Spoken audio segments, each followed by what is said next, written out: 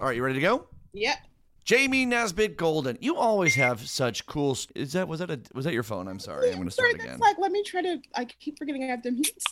Oh no, that's okay.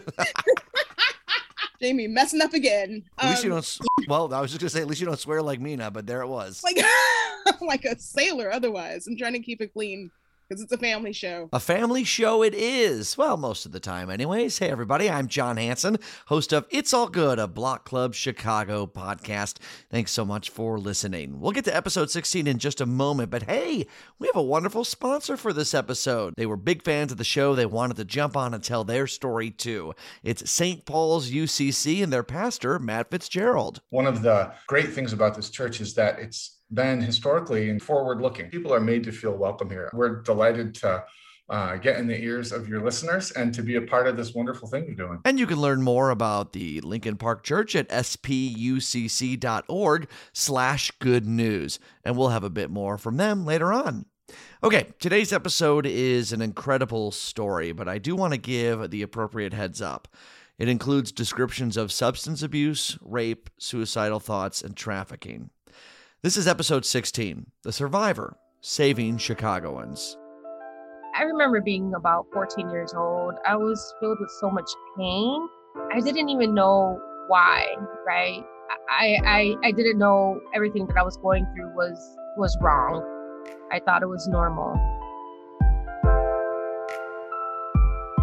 Melissa Hernandez's childhood was anything but normal. It's amazing that anyone could have gotten out of some of the circumstances she endured alive, let alone contributing to her community and her city in such a big way.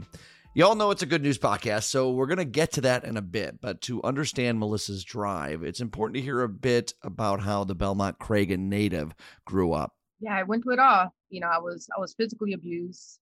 Both of my mom and my stepdad, did drugs in front of us. We were moving from home to home. I think I was in about maybe 8 different grammar schools. I think there was times where I was out of school for very long periods of time. And in the midst of all of that, I was being sexually abused. I always was in trouble with the cops. Yeah, and it gets worse.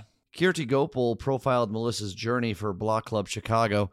She says that Melissa's openness about her story helps others. She's so open with everyone and just really speaks about her challenges that she's gone through and things she's overcome and things she's had to deal with in a way that I think helps her connect with people and just get, more genuine relationships. I started to kind of miss school a lot. I became really angry. I joined a gang myself. I was running the streets. I got into a lot of fights. I started using drugs, the same drugs that I saw my parents using growing up. I was in a lot of pain. I was in a lot of pain. That pain manifested itself in a way that's pretty disturbing to hear, but it does offer a glimpse into the life of a teenager who thinks there's no way out of a life that she inherited. I remember putting a gun to my head. I took it from my friend. She was sleeping, and I ran to the alley, sat in front of her garage, and put the gun to my head. I pulled the trigger, and it jammed. Yeah, I contemplated suicide. Suicide was just like, oh my God, it was like a dream to just escape all that pain. Melissa's drug use increased, and she turned to heroin. That led directly into the world of sex trafficking. One of my other gang member friends introduced me to someone stating that they will take care of me. They'll make sure that I'm not sick every day. What I didn't know was that this person was a pimp. Went to go stay with him. I woke up to drugs, went to sleep to drugs. I mean, I was so high that I don't even remember a lot. I remember times where I wanted to leave and I wasn't able to leave. I remember him beating me up at one point. I was trafficked to places like Indianapolis, Las Vegas. I was a kid. I was about 16, 17 years old at the time. Melissa left one pimp and was guided by friends to another. She escaped him eventually, made it back to Chicago. She somehow survived, but moving home didn't mean a changed life. She had a warrant out for her arrest. Drugs were still a huge part of her life. She didn't have parents to help her through it. And most of all, the emotional burden she carried of a lost childhood. I walked around many, many years with this ball of aching pain in my chest that I thought that was normal. I lived with it for so long. I thought that was normal. I didn't know any other way. But then she started therapy, and that helped a bit. Her drug use eased. The pain was still there, of course, but things got a little bit better. But they really didn't change until Melissa, who says she essentially didn't grow up with a mother, became one herself. I had my first son. When he was born and he came out, I heard his cry. And that was the first time that I cried tears of happiness. And it kind of threw me into shock. I didn't even know that was a thing, you know? But I remember my heart feeling so much joy and so much love. And it was just something that I never knew existed. I want to create this wonderful environment. I want to give him the things that I've never had in my life. Most of all, I want to give him a mom. I don't want him to be without a mom. So Melissa had motivation. She wanted to teach empathy and sympathy to her child, but it wasn't something that happened overnight.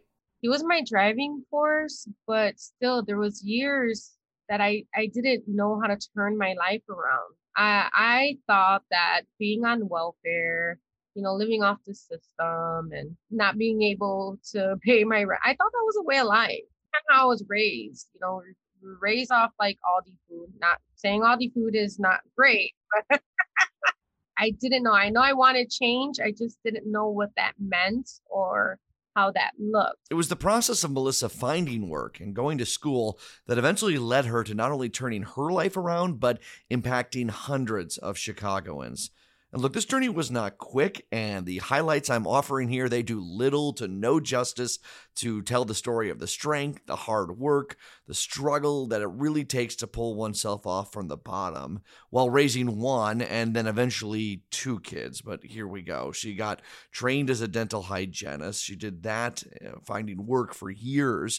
She eventually decided to go back to school at a city college and ended up in a sociology class where something her professor said changed Melissa's life. Society lacks sympathy. And here I am judging society like, oh my God, society sucks. How can society be like this?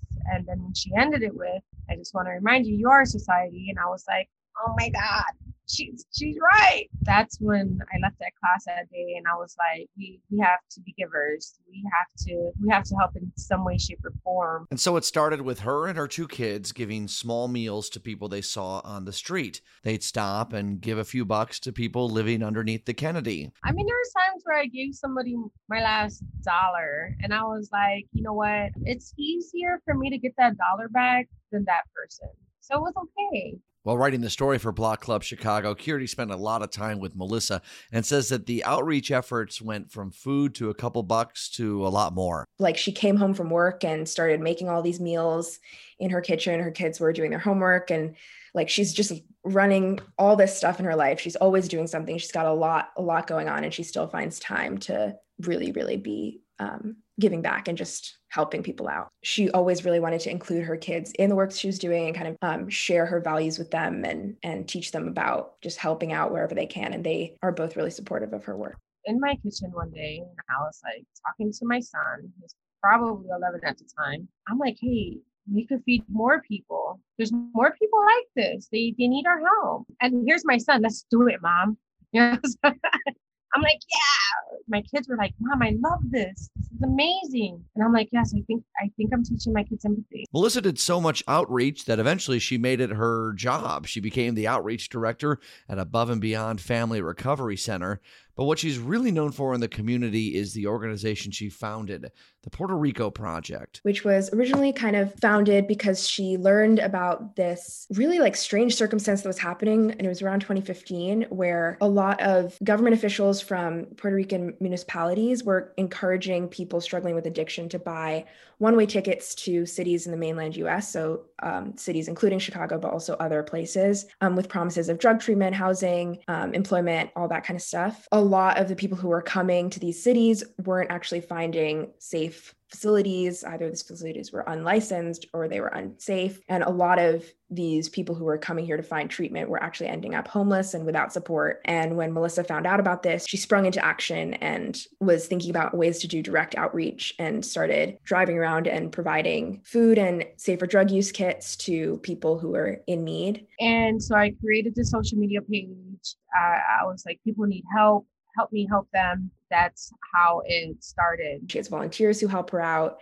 She also works at an addiction recovery center and can sometimes get people set up with more resources. And it's really grown out from that. Outreach, food, clothes, money, obviously a huge help to people.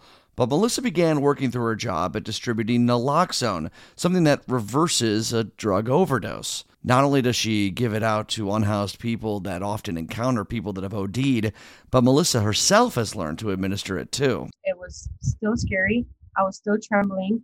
I was anxiety ridden. I hit the person and he's alive today. Now, mind you, I overdosed twice. I didn't know it was naloxone that saved my life. And it's not lost on Melissa that many of the women she helps are in similar situations to the life that she left behind. And I'm like, oh, I know what you did there, universe. I was like, I see what you did. It was kind of a preparation. Everything I went through was preparing me for that situation, for that project. Kirti went out with Melissa one night during her outreach efforts. She would kind of walk up and down and say, does anyone need anything? Is there anything you need?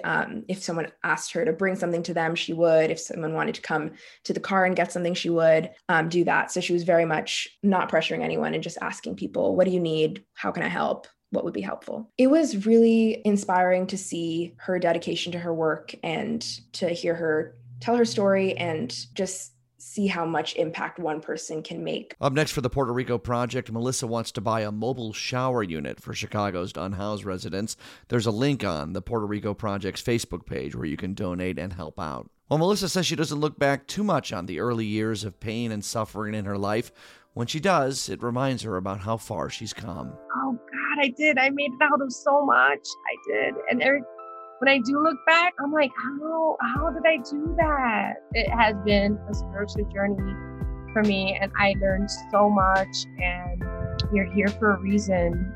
Keep going. Don't lose hope. Don't lose hope. You're loved. You're valuable. Keep going. Keep going.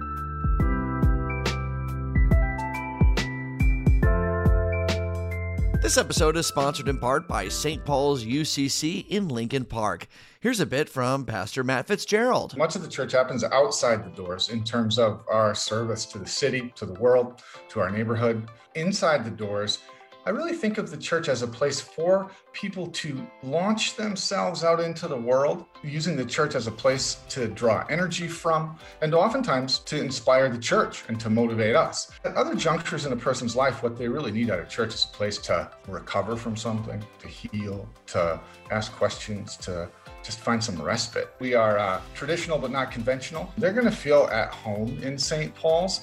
We have a choir. We stand up and sit down when we sing hymns and the scripture reading, but we also have a really, really wonderful gospel trio, lots of kids. One of the things I love about St. Paul's in particular is the way in which it fosters intergenerational community. It's a friendly place. It's a bright place. It feels like home. People are here to support each other without a doubt and come in looking for community. You get sick, you're going to get a casserole. If you have a baby, people will be there to both offer wisdom, who've been through it before, celebration. It's a real place of mutual support. And you have a good softball team. I've played on church softball teams that didn't win a single game. I've seen like the pitcher married to the first base person and they get in an argument in the middle of the game. This team really, they do a great job. We have a weekly pickup basketball game in the gym in the church, which is one of the things I think is, for me, I'm a basketball player, but it's so fun, ranging from high school students to a couple of guys in their 70s. For more, head to spucc.org/good news. And we'll have more about them in an upcoming episode.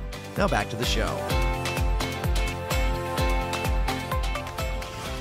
Jamie Nesbitt Golden, first of all, I love every story you write, but I am always blown away when you introduce us to someone from the community in history that we don't know. Like, I'm a history lover, and I'm embarrassed. I didn't know who Etta Moten Barnett was, but I'm so glad I get to learn a little bit about her. Yeah, no. So, again, lived in Bronzeville all my life. I think I've heard, you hear about people, but you never really know these people until someone, introduces you to them in a way. Yeah. So, and she did everything.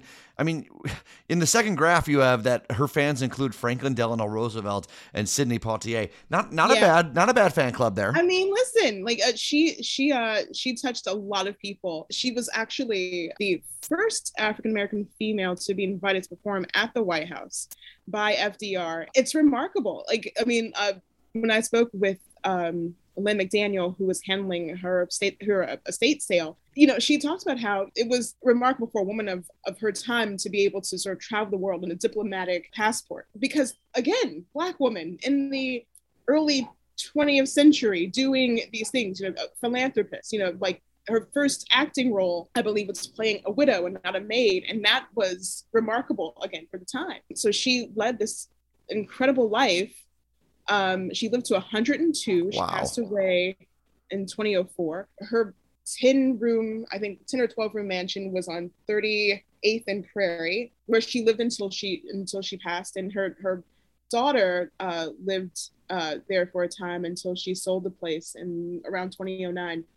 So again, like steeped in history, and you're just sort of taken away by just, you know, like Len shared some of the some of the items that will be up for sale. It's happening next month on September 18th and 19th.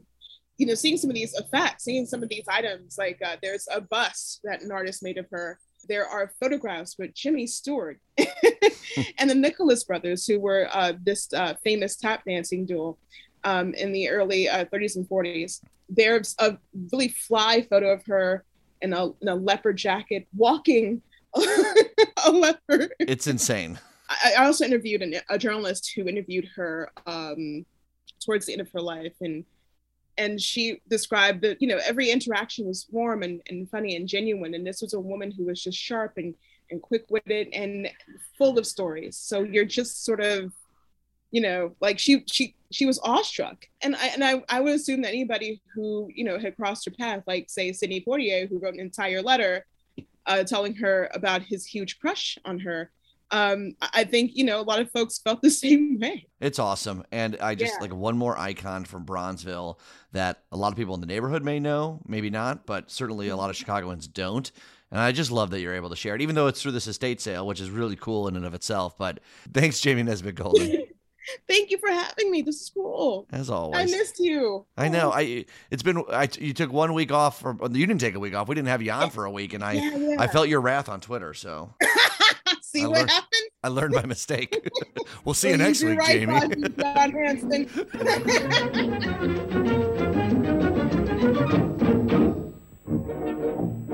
Say, have you seen that karaoke? Not a foxtrot or a polka. Got a little bit of new rhythm, a blues on the star.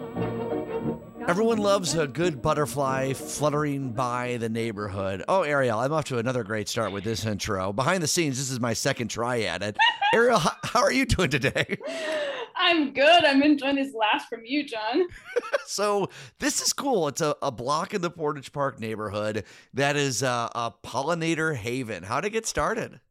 Yeah, so Ruta, who is an avid gardener, she started this last fall, and she just really wanted to do something that would unite the community, bring some awareness to them, and to just kind of show the power that native plants can have, obviously to help butterflies, bumblebees, and bring back some of those important creatures for our habitat and the atmosphere. And she's done such a wonderful job in the last year or so.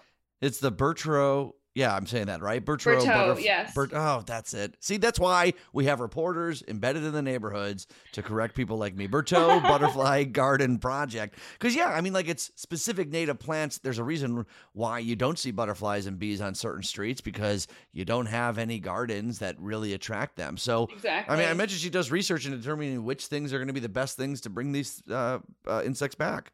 Yeah, exactly. She really did do a lot of research, and I mean, a lot of it she did know, but it also was and is a joint effort from a lot of neighbors on the block, and many of them are also big gardeners, and some of them have raised butterflies. We actually got to see a little butterfly enclosure yesterday, and it was such a treat because I've never seen caterpillar. Wow. Oh, you can keep going there. I saying that word. This is all staying in the podcast, by the way. Wonderful. I've never seen caterpillars go from this sort of chrysalis, which is on the top of this enclosure that is where they hatch, and then just the process of it is really fascinating. And we got to see this enclosure, and it had one monarch butterfly in there, and Ruta actually tried to give me the butterfly to just have that experience of holding a butterfly in your hand. I didn't get a chance. The butterfly wanted to fly out into the world, so more power to it.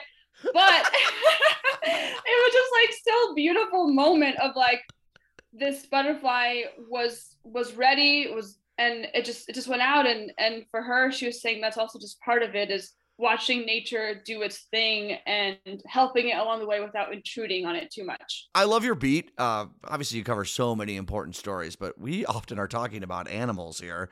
It's so we really cool. are. You're right. We are. Well, it's like one of the communities that has a little bit more nature than the rest of them, and I'm envious of the Northwest Side for that.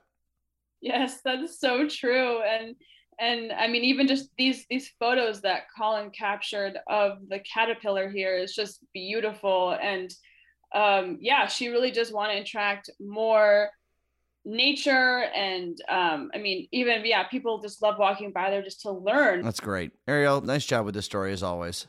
Thank you, John. Well, that's going to do it for episode 16, The Survivor Saving Chicagoans. For more on that story and all the stories at Block Club Chicago, head to blockclubchicago.org and consider being a subscriber. All right, earlier in the show, Jamie Nesbitt Golden gave us a bit about Etta Moten Barnett. Here's a little bit more of a recording from 1933 of the Karaoke. Thanks for listening. Now that you've done the karaoke, you never care to do the polka. And then you realize the blues and blow through. Tomorrow morning you'll discover the karaoke love. And when you dance it with each new love, shall be true love just for you.